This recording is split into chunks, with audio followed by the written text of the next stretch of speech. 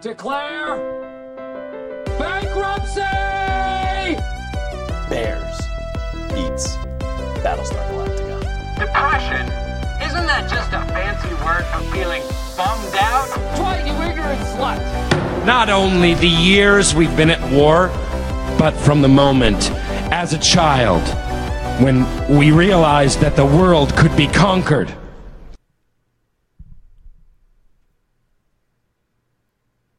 Go. Okay. You're listening to Great Scott, the Office podcast. I'm Jay Ray, and with me is my desk mate, Jacob. Hey, how's it going? This is literally like the fourth or fifth time we tried to record this episode. We had some big time technical difficulties on Sunday. That's why I'm coming to you a bit late.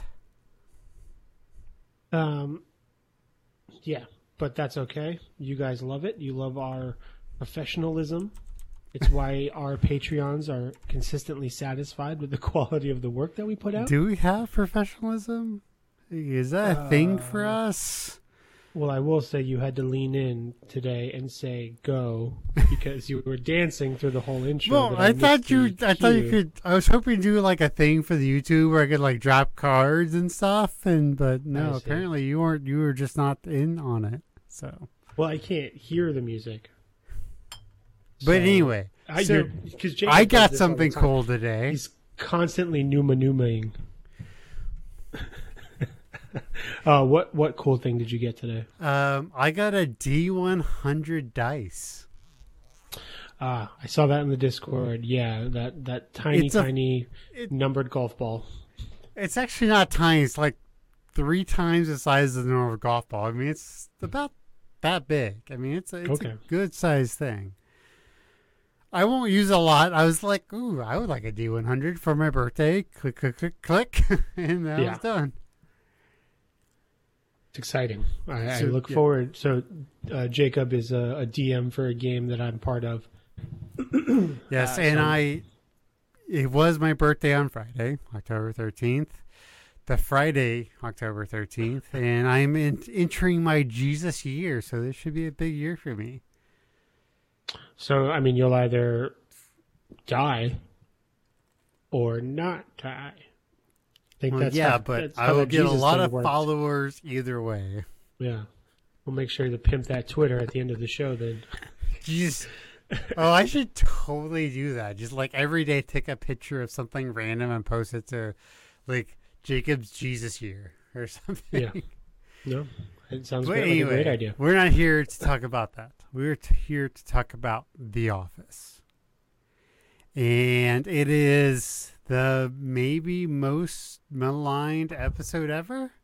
Well, real quick, because we're trying to be speedy and efficient tonight, but I will say, and it is going forgotten because we had done it 5 times previously, we're kind of moving to a 2-episode format per episode. Correct. Because, Jacob and I do other shows on the Broken Jars Broadcasting Network. So visit brokenjars.xyz to listen to all of our other amazing content. But that being said, so our weekends are often taken up by post-processing and podcasting, all that kind of stuff. And we had noticed that, we kind of go down in for enthusiasm. Last 2 episodes. Yeah. Yeah, so we'll talk. Or we would just mail it in until we got the episode we really want to talk about. Right. Yeah, so so the later 2 episodes don't necessarily get the same attention and care. So we're going to try out a 2-episode format for a stretch. We'll see how that goes. Please hit us up on Reddit or at Jacob Ingles, JACOBINGALLS. If you dislike the new format, we can go back to it. But right now we're just trying something new. And like I said, we're getting to Scott's Tots, the episode that literally has a subreddit develop. God damn, I cannot talk.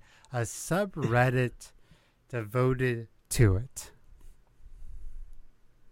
Please be prepared. The rest of the episode will be delivered in the same way. So this was directed by God damn it, this J-Ray, you episode fucking jinxed me, you motherfucker. So this was directed by B.J. Novak and written by Gene Supinski and Lee Eisenberg, which we know this duo from especially Dinner Party. So they know how to take that awkward up to 11. Yeah, especially when Michael's involved, and Steve Carell just plays it so well. That's why they do it to us. Like, I hate that he got typecasted as that guy, but he just does it so well. Yeah, I mean, he is stretching out. He's in the new movie Battle of the Sexes, which is that tennis movie that takes place in the 70s or something. Right, but, I mean, did you ever watch The Big Short?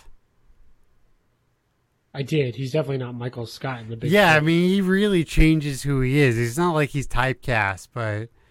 Well, what was that wrestling movie? Fox Hunter, Foxtrotter, something like that. Fox Hunter, yeah, that's really. Ooh, if you want to go into fucked up, that's fucked up. But well, I'll say these improv folks. Part of all that improv training is there's also a dramatic element to it. You know, it's not all comedy, so they really a lot of them can be really surprising when put in a dramatic role. And Steve Carell. Hopefully he has a long career ahead of him. You know, I think 2020, The Office 2 will be coming out following Michael Scott's adventures in space. I'm just kidding. Okay. Anyway, Scott's Tots. Here we go. Cold open is yeah. Michael calls Andy into his office about his baby voice. I can't even do it. It's more of a thick tongue thing, like, "Oh, I'm sorry, Mr. Elvis." Like that's about the best I can do. Yeah, I think it's just replacing a lot of the hard-lipped words with like W's and U's and stuff. I always thought it was more of a thick tongue thing where like, that's more deep voice. Sorry, I recently watched I Know That Voice. It's a great documentary by a voice actress. I was like maybe trying to quote unquote take some of those things, but anyway, so Michael and Andy getting this voice off where he's like, well, Andy knows just how to play. He's like, well, some people don't like your Elvis voice. And he's like, what are you talking about? And I'm going to be the Leslie Knope of this entire podcast where I'm just doing terrible impressions. He's like, what are you talking about? He's like, well, Mr. Elvis, some people don't like it when you talk about things that way. Keep going. You're doing great. That's all I can do. That's all I can do. Well, I mean, I will say, as far as baby voices go, Andy's is pretty good. Inappropriate for an office setting for sure. But if there was a baby there, I think that baby would be entertained and probably understand Andy's English a lot better in that context. But that being said, to be fair, okay, you've got to like get into Andy's reason for doing it. You know, like if you got to pull out of a meeting, like, I mean, well, as a true grown professional, you just get up and walk out because that's how meetings work. But maybe not so much on sales calls. But if you got, irritable bowel syndrome, you've got to figure out a very interesting way to let yourself out delicately. Diapers. Diapers don't mask the smell, man.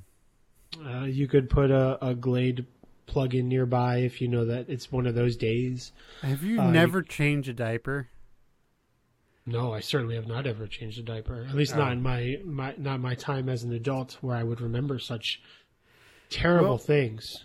I had 3 younger brothers, so yeah, no, that smell, it permeates. I mean, I pick up dog shit every day. That helps. No, it doesn't. It's a whole different game. Well, so the thing about Michael's Elvis impression here, Andy does a good baby voice. I will say that. That's on record. Take that. That's a J. Ray approved impression, not Jacob's. That being said, Michael's Elvis is terrible because not only is it's like generally about right, but he's not even saying Elvis lines correctly. Well, no, like, he's trying to get the whole upper lip there. He's like, oh, hey, baby, how's it going? Like, I can't even do it, but that's what I was trying to do, but it's... You can't do it. Well, okay, but listen, like, name 2 quotes from Elvis off the top of your head. And then if you don't know any, then you just don't know Elvis, and that's totally valid. You got, it's all about hound dog. It's all about how, you know. And you also got In the Ghetto, right? In the Ghetto. Okay, great. Those are 2 Elvis song titles. And we just lost all of our listeners. It's true. Elvis is famous for saying if thank you want me to keep going, I can. Like, I certainly don't, because those were barely right to begin with. It ain't nothing but a hound dog, first of all. That being said, Elvis says thank you very much. That's the Elvis. Right, thank you very much. Right. No, right, but Michael says thanks a lot, in the Elvis voice. So not only is his impression not great, as stated by the rest of the office, as relayed by Andy, but he doesn't even quote the damn guy correctly. Right. It's just a faux pas all around. Terrible, but they find some camaraderie, and like you said, Andy played it very well to allow himself to continue to be a baby by complimenting Michael's terrible Elvis impression. And that's that. That's the cold open. So they just kind of share this moment of odd very voice exchange. Yeah. So we have really 2 storylines going on in this episode. So we have Dwight, and we'll start with Dwight because Dwight is, I think, well, it's more fun and definitely less awkward. So he has developed this diabolical plan, which he somehow, and actually I don't buy this, he somehow left an extra copy on the printer. Like, I just don't buy that Dwight would do that. No. The whole thing's on purpose. I think he intentionally leaves the extra copy to be found. You really? Yeah, so that, when the inevitable, downfall plays out, because that, because who pitches it originally? Andy, right? Right, but... Because I don't think Jim would take it seriously if Dwight had said it from the onset. But Andy pitches it, Jim runs with it, then Dwight comes in to kind of take credit for it. But Ryan finds his diabolical plan. That part. Yeah. Sorry. Right, yeah. And so I'm just going, Dwight would never do that. He's too careful. Yeah, but what if it was a situation where he printed and just didn't get a chance to go to the printer yet? He already has a copy. And we have that printer fax copier right, 6 feet in front of him, so we can click print and literally just go right up to the printer. Yeah, maybe that's not his style. Maybe he's printing a lot of things. He's got some expense reports. He's printing a couple sales orders. This email's important. Diabolical plan. Oh, yeah, I need directions back to the beet seed guy. But he already had it in print. I don't know. And then also, too, I've had some situations in my office where I've printed 2 copies of another document, and then when I continue to use the program, it defaults to the other copy setting. So I printed 5 strategies, and then I needed to print a single instruction in how to sign into a webinar. But I printed 5 because I had Word open, and it defaulted to 5 like it previously did, Maybe. I still think this is a bad plot hole kind of thing. Okay. The diabolical plan, Ryan's got it. He knows he's in on it. Does that happen? I don't remember this at all in Scott's Tots. Yeah, it's a side plot where it's the employee of the month. So Andy comes into Jim's office like, we should have employee of the month. And Jim's like, that's great. And then we have this really interesting, God, I cannot remember the term. Yeah, I cannot remember the term. I'm sorry, guys. I'm just having blanking. Close up. It's not close up. It's I'm sorry. Goodness. I cannot remember this term for the life of me. And J-Ray is not helping me for whatever fucking reason. Sorry. Well, because I need to point this out. the diabolical plan thing happens at the end of this episode. That's how I was thrown off. Right, sorry, because you're talking about it, and I'm like, that's not how this whole thing starts. Right, but yeah. I mean, I grant, in my notes, I do have it as point F of DD, so... You said Dwight's evil plan, which I thought was just implying the employee of the month, which is evil. Right. Well, we're all... I'm just saying, man, you are all over the place. You can't come up with words. We're talking about the end of the episode after the cold open.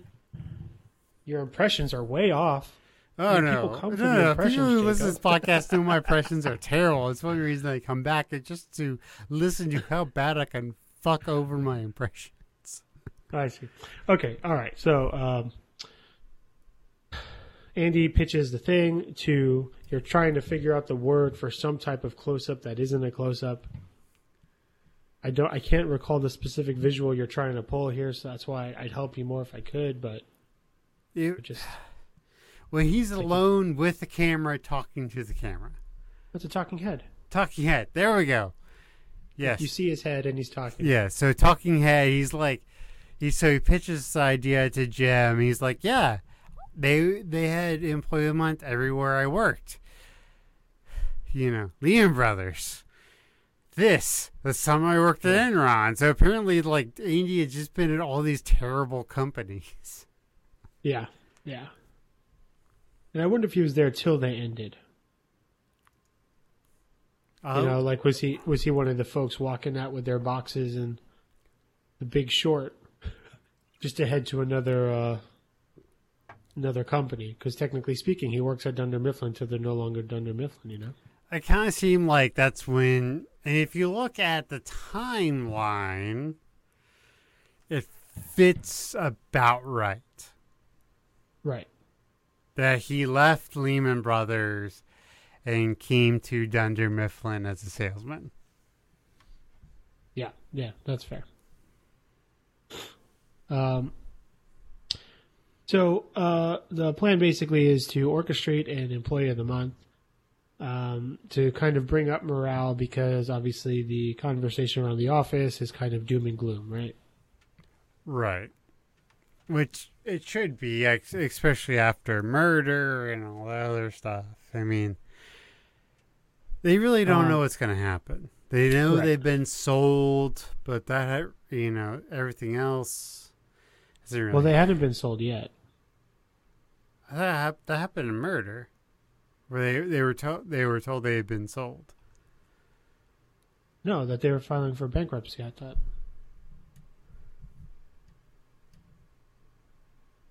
Oh my God.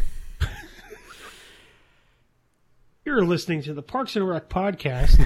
Leslie Knope is on a slide with a child. And there's a homeless guy. Mert. Wow, yeah, we're way off.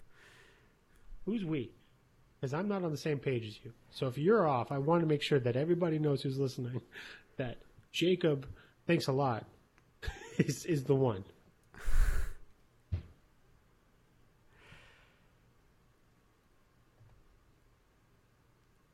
Okay. I'm gonna riff here. Jacob is silent and looking up this information. Yes, I am. I'm going to just plug forward just a hair. So with the Employee of the Month strategy, Dwight will come up to Jim, say that this idea was actually his idea, not Andy's, and he has a way that Jim can do it that is easy, anonymous, super fun. Essentially, it is a sheet where every employee has been assigned a number anonymously. The sheet will be given to Toby in HR, who will then assign grades on this sheet anonymously. Sorry, I was jumping ahead. I was thinking something that happened in Murder happens next episode. I'm sorry. No, hey, listen, it's okay, but, you know, there's two office experts here, and then one says that you are totally wrong. I think it's fair to listen to at JAY_REY on Twitter. You're right. You're right. No, you're right. I'm not gonna front. I was straight wrong on this. It's okay. I mean, I've moved forward with a bunch of things that were wrong, and I don't think anybody only on All Reddit. right, so I mean, let's just dive into it. The big thing is that Michael Scott offered a bunch of third graders, like 20 people, college tuition. And how old is a third grader? Like, is that like 8 or 9 years old? Yeah, 8 or so. So this is a teen, and yeah, Stanley laughs about it, like, has it already been 10 years? But right. He made the dumbest promise ever. College tuition. He was under I imagine he was already a regional manager or something at that point, right? No, maybe. We have to go back to season 2, but I don't think he was. Why season 2? Don't they say it in the thing? There's a presentation where a bunch of tots are thanking him because they're going to graduate this year. That's that. Anyways, because the thing is, it says like local businessman offers, and I thought it was kind of general enough that he could have been the boss of that branch of Dunder Mifflin at the time. It made it seem in the other timelines, it makes it seem like he got there like a year before Jim and Pam did, or sort of in that time. I mean, granted, we have no idea when Jim and Pam actually got there because that switches every time it's convenient for the plot. But Michael was a sales rep there under Ed Truck first. Right. In that very office, working with, what's that dude's name? Yeah, Todd Packer. Yeah. Right. Who had written his name under the desk of Dwight, I believe. Mm-hmm. So there's no way that he was a sales rep at the same time as Jim. Jim's like 25 in the first season or something, 23. Right. Yeah, so there's some really interesting time dynamics going on. Okay, so 10 years have passed. Basically, this promise that he will pay for this tuition has finally come to its conclusion, and they are trying to invite Michael to a presentation at the school where he's already pushed like 8 or 9 times. Right. So the tots are wanting to thank him and, do a little presentation because presumably there's been no communication recently that would indicate that Michael couldn't pay. That being said, when we finally get to the school, Michael does have a really good repertoire with all the kids. So it seems like he still remembers like this one girl, like, oh my God, you're you. I mean, it's sort of that whole his salesmanship thing, like he remembers everybody. Yeah, and I mean, like, there's a part of it where it seems like he really is invested in these kids, But he, like, yeah, well, but there's also a part where he, like, spells out everything about each kid, like, oh, no, you're his brother, so I'm not paying for your tuition either. Like, he knows all of these kids by heart. Well, that's what I mean, but that's why I feel like throughout the 10 years, he's had conversations with them, checking in or whatever. They're reaching out to him to, like, look for life advice or some crazy shit. Not just his memory of a decade ago meeting a bunch of 8-year-olds. Right. You know what I'm saying? Right. I agree. Okay, so Pam says, you got to go. Aaron's going to go with him. He's not super happy about it. Aaron is kind of sad about Michael's rejection, and this is like, we've seen it a bit. There's Michael and Aaron just don't connect on a level, right? So Michael makes a statement that he likes Pam better, Right. But this is like the slow beginning that we see of Aaron and Michael's weird father-daughter thing. Yeah, I just don't understand that whole... Yeah, Erin's character takes a lot of weird leaps because she's pretty normal when we meet her, like most of the people in the office. And then she kind of gets weirder and, she's like really odd and socially awkward around Andy when they're dating, and there's some weird shouting and miscommunication. She's got this weird relationship with her brother. But isn't that how things go normally? Like, people start out normal, and the more you get to know them, the weirder they get. I mean, is that supposed to be like a satire on human relationships? You are giving a lot of credit for a very long-running television show. But, I think, we know Erin is an orphan, at least not now, but we will at some point. So I think that's what this is. Maybe she didn't have a strong male figure in her life. So because Michael is an authoritative figure, she kind of assigns him this dad role. I mean, again, like you said, it's not great. It's a little odd, but it's better when it's just there and we accept it, So this is the beginning of that awkward relationship or whatever. So they go to the school. They've got a suitcase in tow, and Michael is pretty much biting his fingernails the whole way. Yeah, I mean, if you're listening to this podcast, you've already seen this episode. So let's just get into it. Like, they do the music, they do the big music number, right? Scott. Yeah. Make our dreams come true. All that, all that stuff. Like, could you imagine being in that situation? Hey, Mr. Scott, what you gonna do? What you gonna do? Make our dreams come true. Yeah. And then it just repeats. Not very clever. I can't imagine any of these kids would be majoring in English, because this is a very sad attempt at poetry. Let me tell you. Anyways, so they're singing. I mean, really what happens is Michael's walking through the hallway, runs into one of the tots. The young lady brings him into a room where everybody's already waiting. So there's parents, there's news, the principal's there, the teacher's there, all the kids are there, and obviously some of the kids' siblings are there, as Jacob pointed out earlier. They're clapping, hooting, and hollering, and I mean, they're like ready to go. Who knows how long they've been in this room? Days, probably. Maybe a week. Maybe but as soon as he walks in, week. They go. Yeah. And the principal gives a nice little speech about how, Michael's promised contributions to their future really made this specific group of kids succeed in school in a way that maybe they hadn't previously, So it's really life-changing, this opportunity.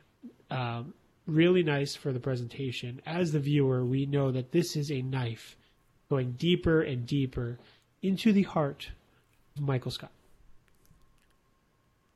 So, this is one of those times you're just like, oh, Michael. Yeah, oh, it's Michael. rough. Like, I'm not a big clutching of the pearls kind of person, but some of those moments where you just clutch the pearls and go, oh, Michael. Yeah. Got the vapors. Oh, Michael. So one kid tells Michael he wants to be president. Michael starts to cry. And finally it's his turn. So, he gives this really great speech about premonitions, being able to sense when something wrong is going to happen. Tuition and intuition and all this stuff. Yeah.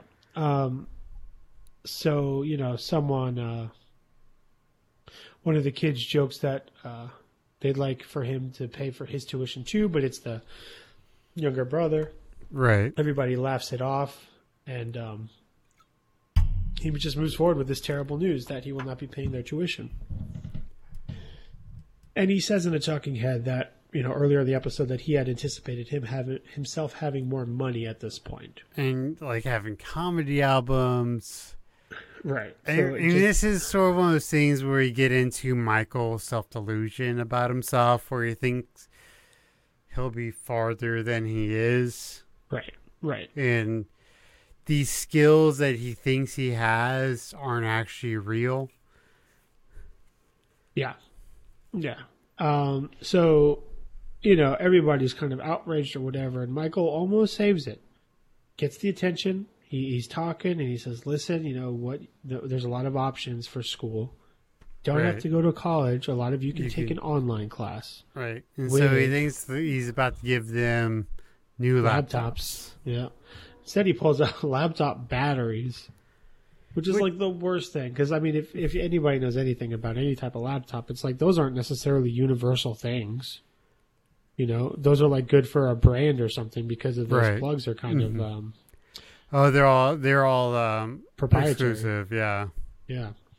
So he's got this bag full of, ghetto-ass batteries. People start freaking out.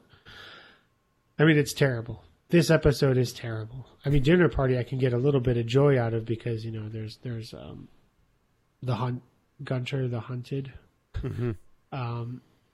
There's a fun neon sign. There's some candles. There's a lot of levity. But Scott's Tots is just a fucking car ride with no brakes into a classroom full of kids who just want to go to school. They all die. It's terrible. So, just to finish up this storyline then, a single student does catch Michael outside of the classroom and kind of admonishes him, saying, listen, that was wrong what you did. He's like, look, books are like $1,000. He writes him a check a year. And that's about, Grant, I've been out of school, Jesus Christ, 10 years. But that's about what I paid. About $1,000 a year for books. Yeah, I'll tell you, after during the second semester of my sophomore year, I stopped buying books flat out. I was like, I will download old versions of them and put them on my Kindle, and I will just hope for the best. Well, you had the option then, man. I didn't have that option. I'm old. That's right. You are Jesus old. I'm 33. What up, motherfuckers? Yeah. And part of me always felt bad about that exchange because obviously he's trying to make amends for that kid. Right. But there's still the whole classroom left of kids who are kind of left in the dark. That being said, they were good students. Right, and they most of them would have gotten scholarships to school. I'm not trying to say that what Michael did was good, because what he did was awful. This is probably peak terrible Michael. And I know I've used that term a lot, but this is probably the peak of the peak of the peak terrible Michael. I'm trying to look up this quote. He had a really great quote in it where eventually he says, he's trying to talk about how bad can something be if you've got good intentions. Can't find it, but that's the gist of the quote, And there's like 75 or 8% had already received scholarships, where the rest of school had only received like 20% of scholarships, something like that. Well, nothing that he did he plan or anticipate.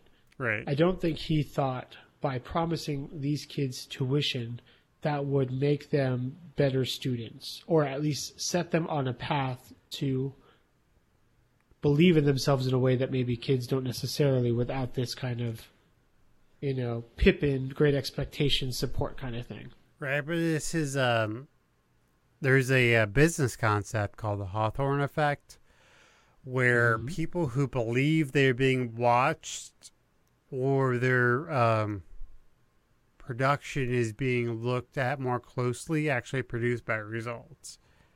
Because they're more careful as they're working, Yeah, and again, unintentional on Michael's part. And I don't even think he sees the benefits of this, this broken promise that he's made. I don't think he understands that he is kind of the catalyst that got these kids to be great students.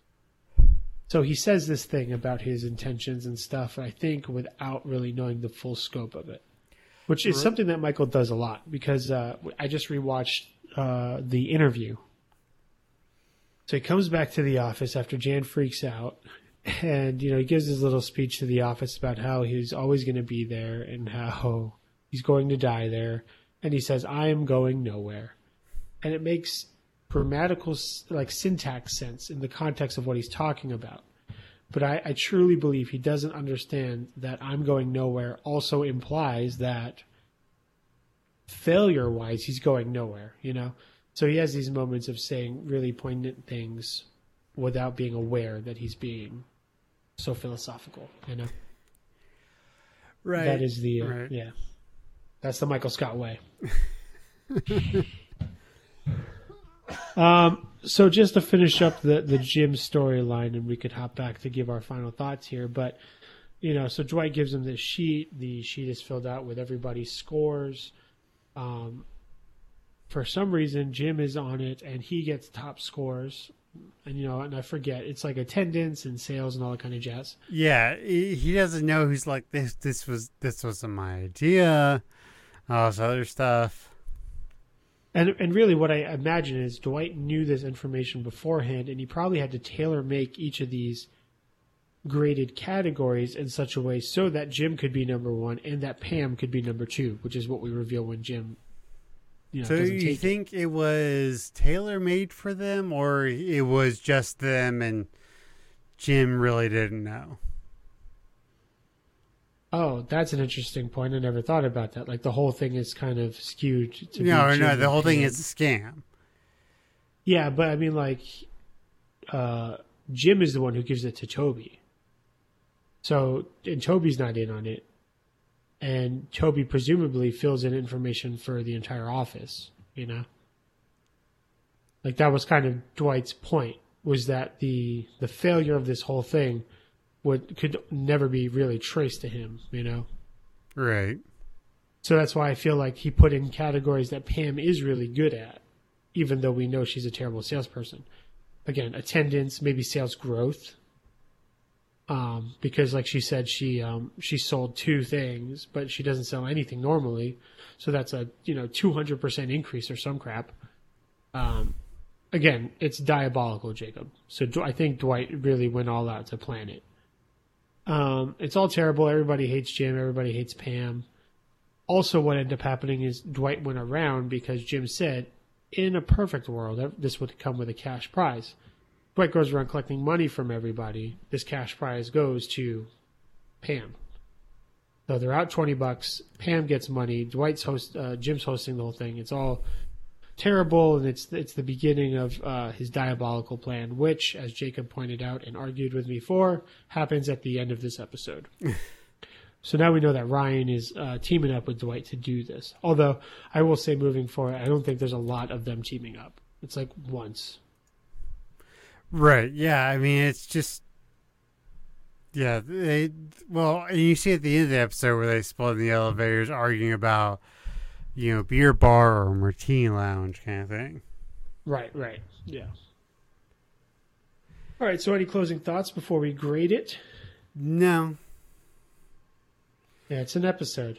Yeah, I mean, it's a good episode. It's an okay episode, but it's a good episode. So what would you give it, sir? 3 out of 5 I can't evens. Like, I couldn't even come up with something from this episode to score. I just can't even. There you go. Yeah, I think I'm right there with you with the grade. I'm going to give it a 3 out of 5. What you going to choose? It is a solid episode. I think the writing is good, and there's some oddities that are happening, but not to be the guy who's constantly criticizing everything after the 3rd season of The Office, but there's some side moments that they take some liberties with to get to the main point of the episode, which is still a fine episode. And despite Michael's terrible behavior that is potentially evil without knowing it, it's just another instance where we get to see Michael kind of has a bit of a heart. All right. That being said, on to our second and final episode of the evening. And just a quick little hint there. Jacob left. He's coming back, grabbing his headphones. Here we go. 3, 2, 1. And then I was all like, holy crap. I can't believe that fit in there. Oh, hey, what's up, man? What's up? So next episode is Secret Santa. Secret Santa. Secret Santa. I'm trying to look up the production details here. Directed by Randall Einhorn and written by Mindy Kaling. There we go. Oh, quick aside. Just got Hulu. It's freaking amazing. Mindy Project is on there now. I'm excited to check that out. I think it's not skewed necessarily toward my demographic, but I'm happy to support a minority woman on television, and it's been on air for forever, so it's got to be decent enough. Well, yeah, Hulu has an unfair advantage in the whole entire scape of television stuff. Well, not unfair. I mean, they pay a lot of money to do it. Well, no. ABC, Fox, and NBC are co-owners of Hulu. That's why all those shows are coming over to Hulu. Right. That's why it's one of the few reasons why NBC is still on Netflix. Yeah, I know. And then Hulu just got 30 Rock though, as of the beginning of October. Right, but they have unfair advantages on a lot of old programs because the parent companies will sell to the sister companies for a very low amount. Right, that makes sense. All right, so we have Secret Santa going on. Yeah. So we start out with Jim and Dwight are talking about being the heads of the party planning committee, and they both just hate it. They're like, "This is degrading. It sucks." Yeah. Yes. that is what that is. Now, obviously, we've had some run-ins with the two of them in the past regarding their party planning prowess in regards to Kelly's birthday party. That was a whole failure. Right. And then we also have the Phyllis apparently been like dropping hints for Jim since September. So as soon as he got the co-regional manager job, she was dropping hints. Well, because we know Michael didn't even want Phyllis to play basketball. Right. Because he has some very sexist thoughts. So a female Santa, I mean, again, in another Christmas episode, we find out that Daryl can't even wear the Santa hat because Santa's not black, apparently, according to Michael. That hasn't already happened, has it? Is that next season? I don't think that's happened. Well, it's not Moroccan Christmas. No. That's season 5. Definitely not Benihana. No. So I think it's next Christmas, yes. Yeah, okay. Well, anyway, so I guess this is the beginning of a trend of Michael having some issues. Are we sure? Because you know what? I'm thinking, Dwight's in the room and he's got elf ears on, and that's the Nasty Christmas episode, I think. Right. That's earlier because they don't play. That's season 2. I'm pretty sure that's season 6. And what we learn is that Andy, being a man of great emotional intelligence and unlimited credit cards, buys Aaron the 12 Days of Christmas, which, as we learned, is basically 30 birds. Right. Well, yeah, and again, Andy doesn't put his name on it. So from Aaron's perspective, it's kind of like... When you realize it's a fuck ton of birds, when do you pull out? Like, I'm not trying to be sexist with that comment, but when do you just like, oh wow, that's a fuck ton of bird? Like, you got to sit down at some point and start doing the math going, 12... Shit, I got to look this up. Just for those of you listening at home, you don't have to do this every time we come out with an episode, but I do recommend you diving into the Broken Jars YouTube to check out the video version of this show, just so you can see some of the faces I make as Jacob loudly exclaims quantities of birds and all types of things like that. Because we get into it. So 12 drummers drumming, 11 pipers piping, 10 birds, 10 lords leaping. I don't know what those are. 9 ladies dancing, 7 swans a swimming. How are you going to give a woman 7 fucking swans? Well, I think they just have to swim by. 6 geese a laying.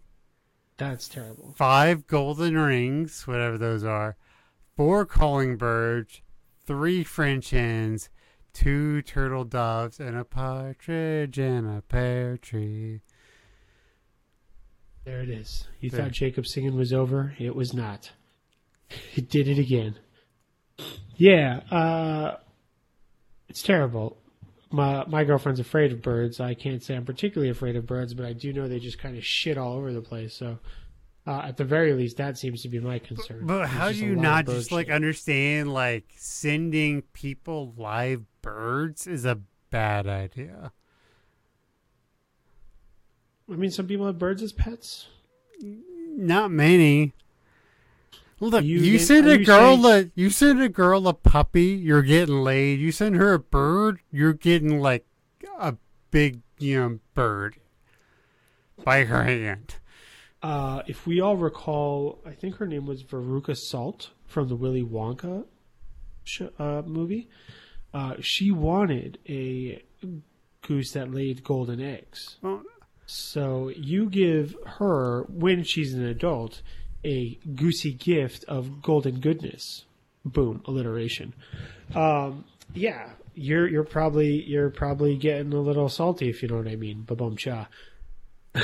So yes, birds are not for everybody. No, but she wanted a goose that laid golden eggs so she could be rich. That's why she got dumped down the whatever. The bad egg sorter. Exactly. So it's a whole different thing. Podcast. Yeah, right. Anyway, so what's going on here? Lots of birds. It's terrible.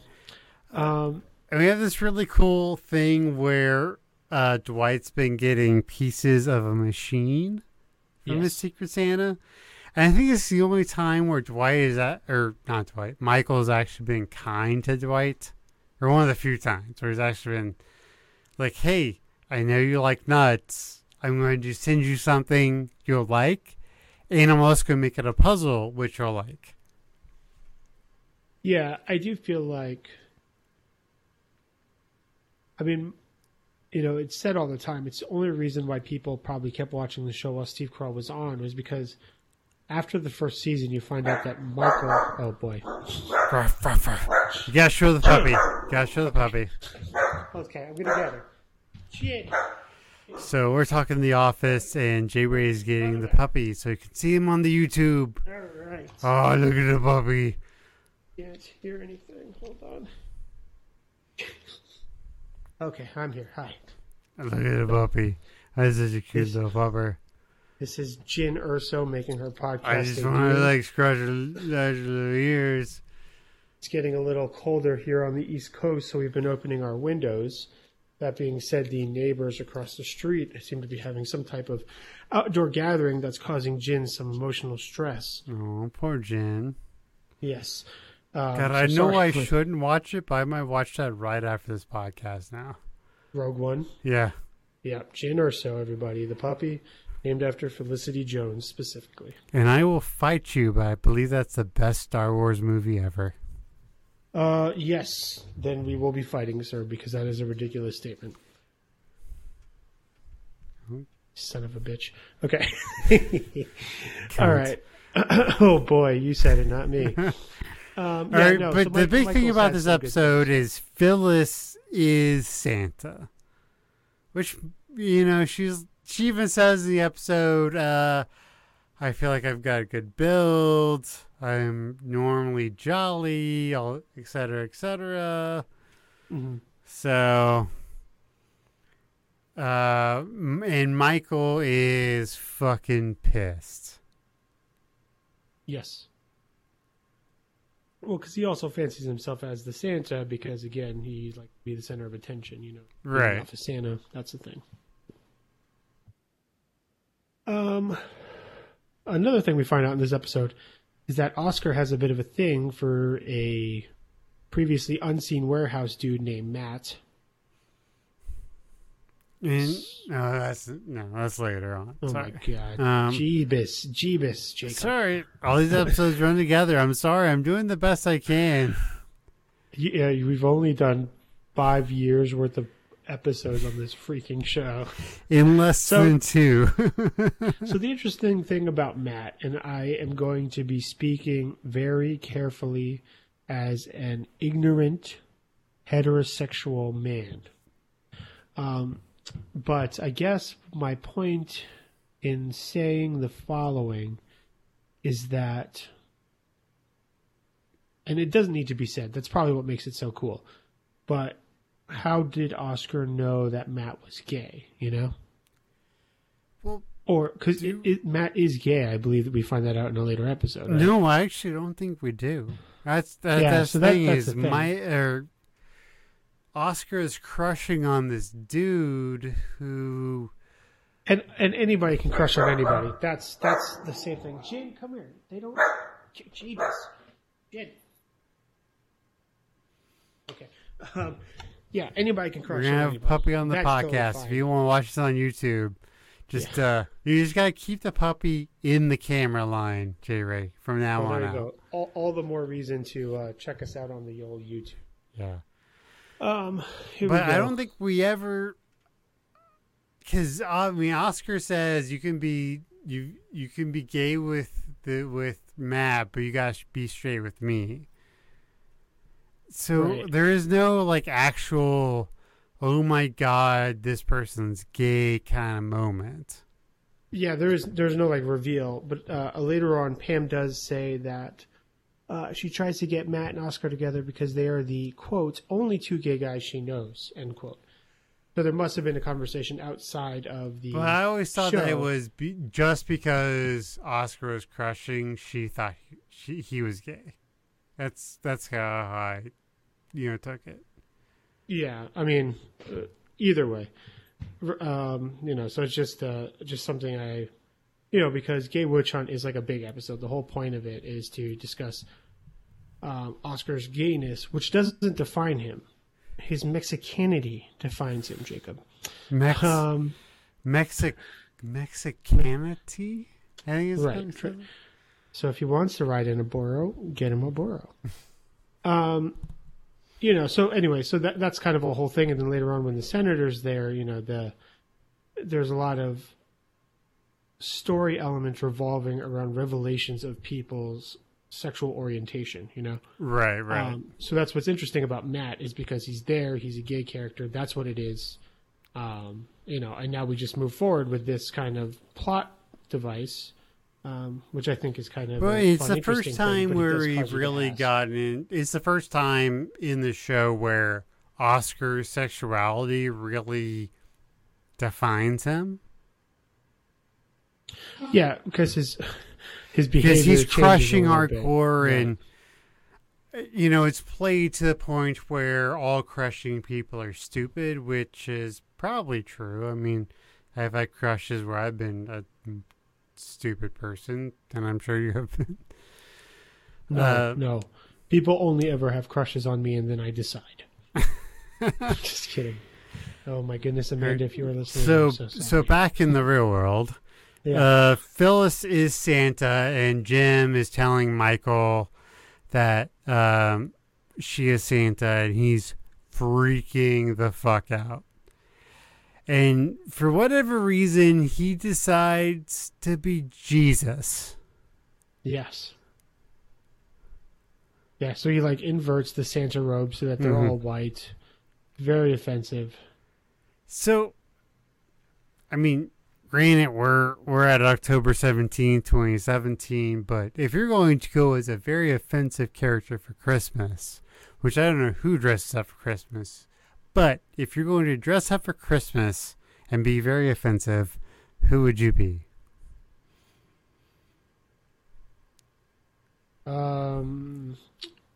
What's that guy's name? Black Pete or something terrible like that black-faced Norwegian mythical creature who goes around. Oh, he shows up. Whipping children. Yeah. It's got to be Yeah, that's Judas, right? I mean, That's just that's carrying pretty offensive, a too, I bag, suppose, yeah. around of fake silver coins you just throw out everywhere. I mean, it's got to be the worst one, right? Well, yeah, because especially the way you just described it, there's a lot of terrible implications by that visual there. Boy, man, if we did I not just lose our left listeners at the Jay beginning of the last one, speechless. yeah. Well, Jacob just goes there sometimes, and that's what you get on this show. You just get us to go there. I'm looking at these notes, and we do see a comment here that says, "It's not like penis-wise Kevin on the lap." Because of tranny clause.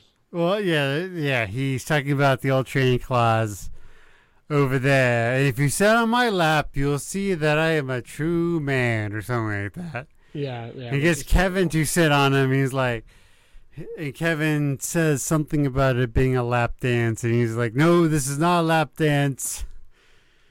Yeah. This is true Christmas spirit. And he almost kills Michael, according to Michael. You also have, why does this make Mike fuck up so bad?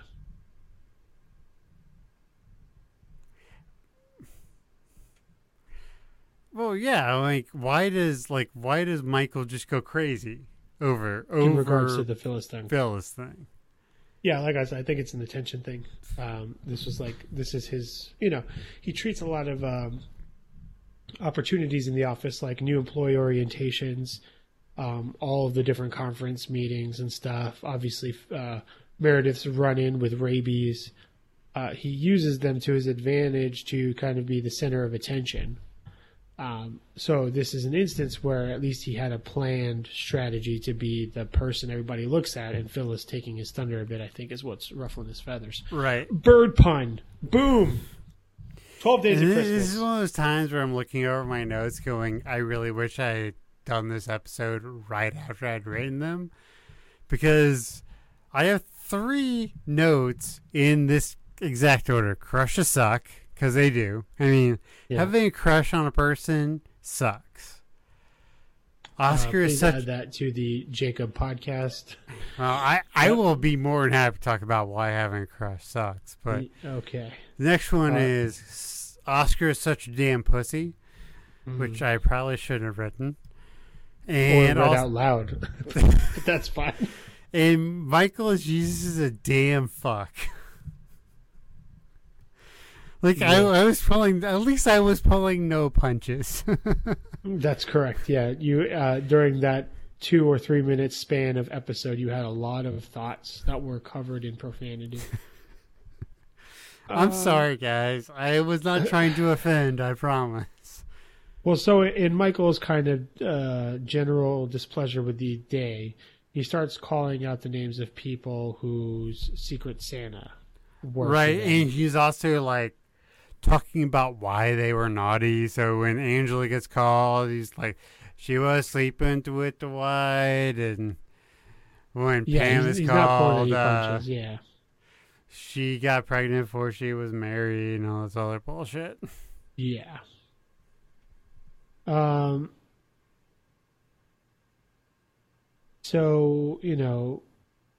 so back to Pam, Oscar, and Matt. Pam's trying real hard, and then Oscar kind of does this power move, right out of some type of hookup artist DVD, where he calls Matt Mark on purpose, kind of to Is that a thing? Is that a thing? Like, I mean, I was never that guy. Sure. But, well, look at that beard. Of course you were. No, please. I didn't have this till after my 30s, and I was married. But when I graduated college, I was 6 foot and 155. So I was a skinny, lanky motherfucker and no women want to talk to. So I would never have ever even thought to call someone by the wrong name. Like maybe the people out there can be like, tell me what it's like in the clubs now.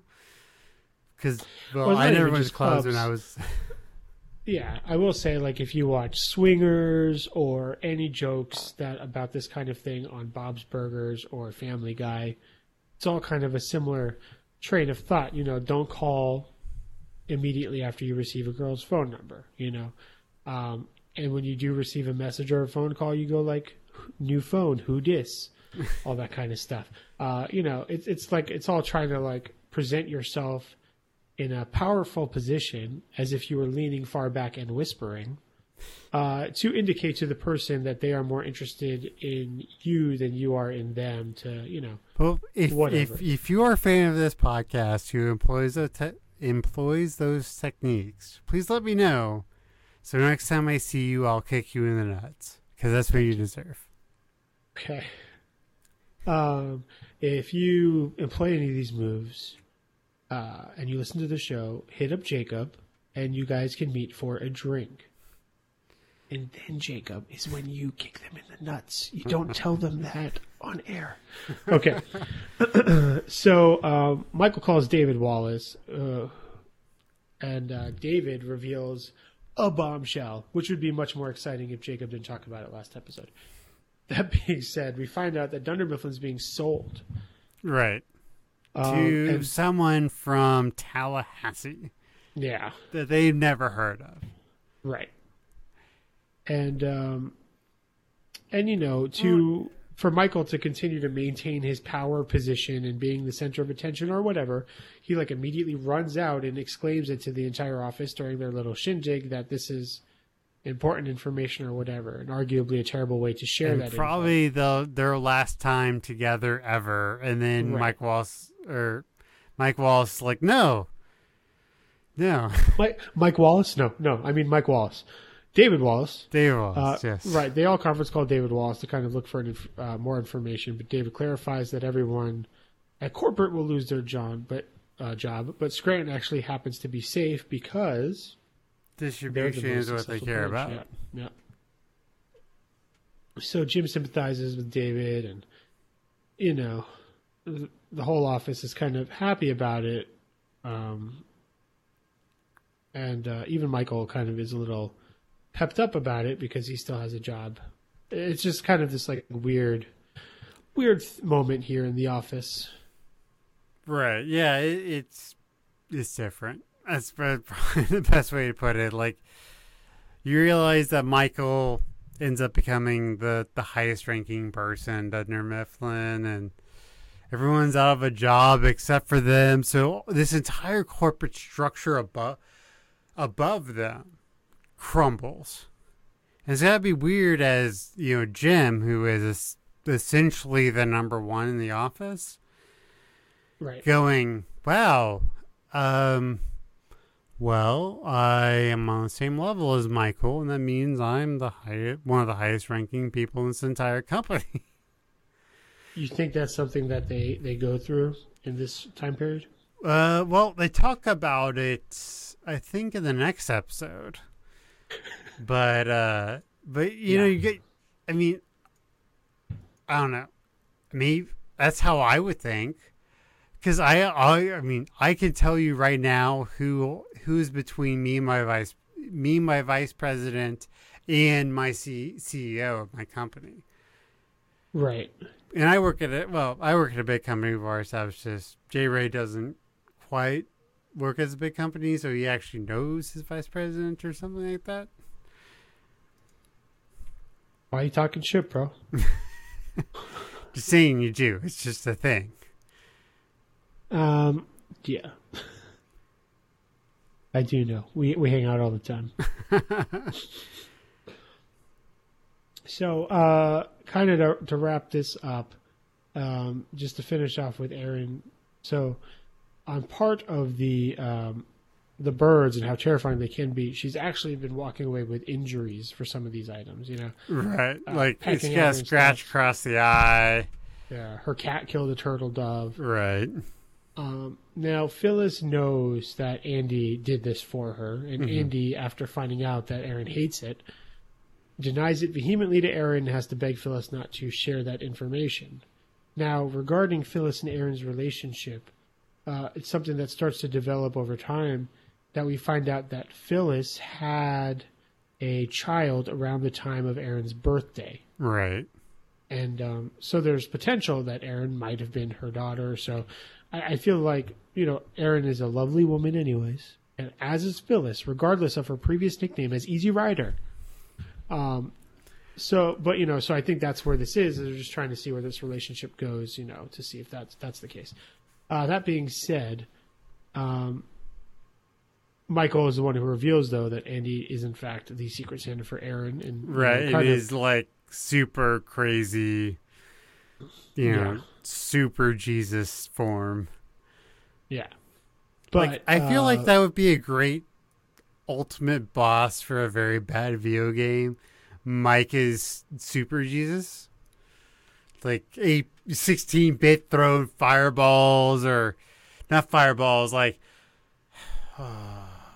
pieces of cake. That's pieces terrible. of cake. Sorry. Or something. Yeah.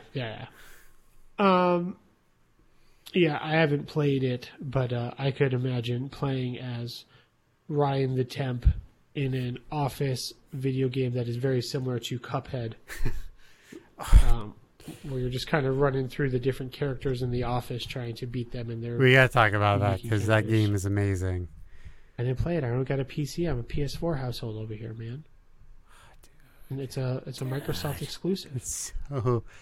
I know. People keep telling me. And articles have come out saying it's explicitly going to be an exclusive over there.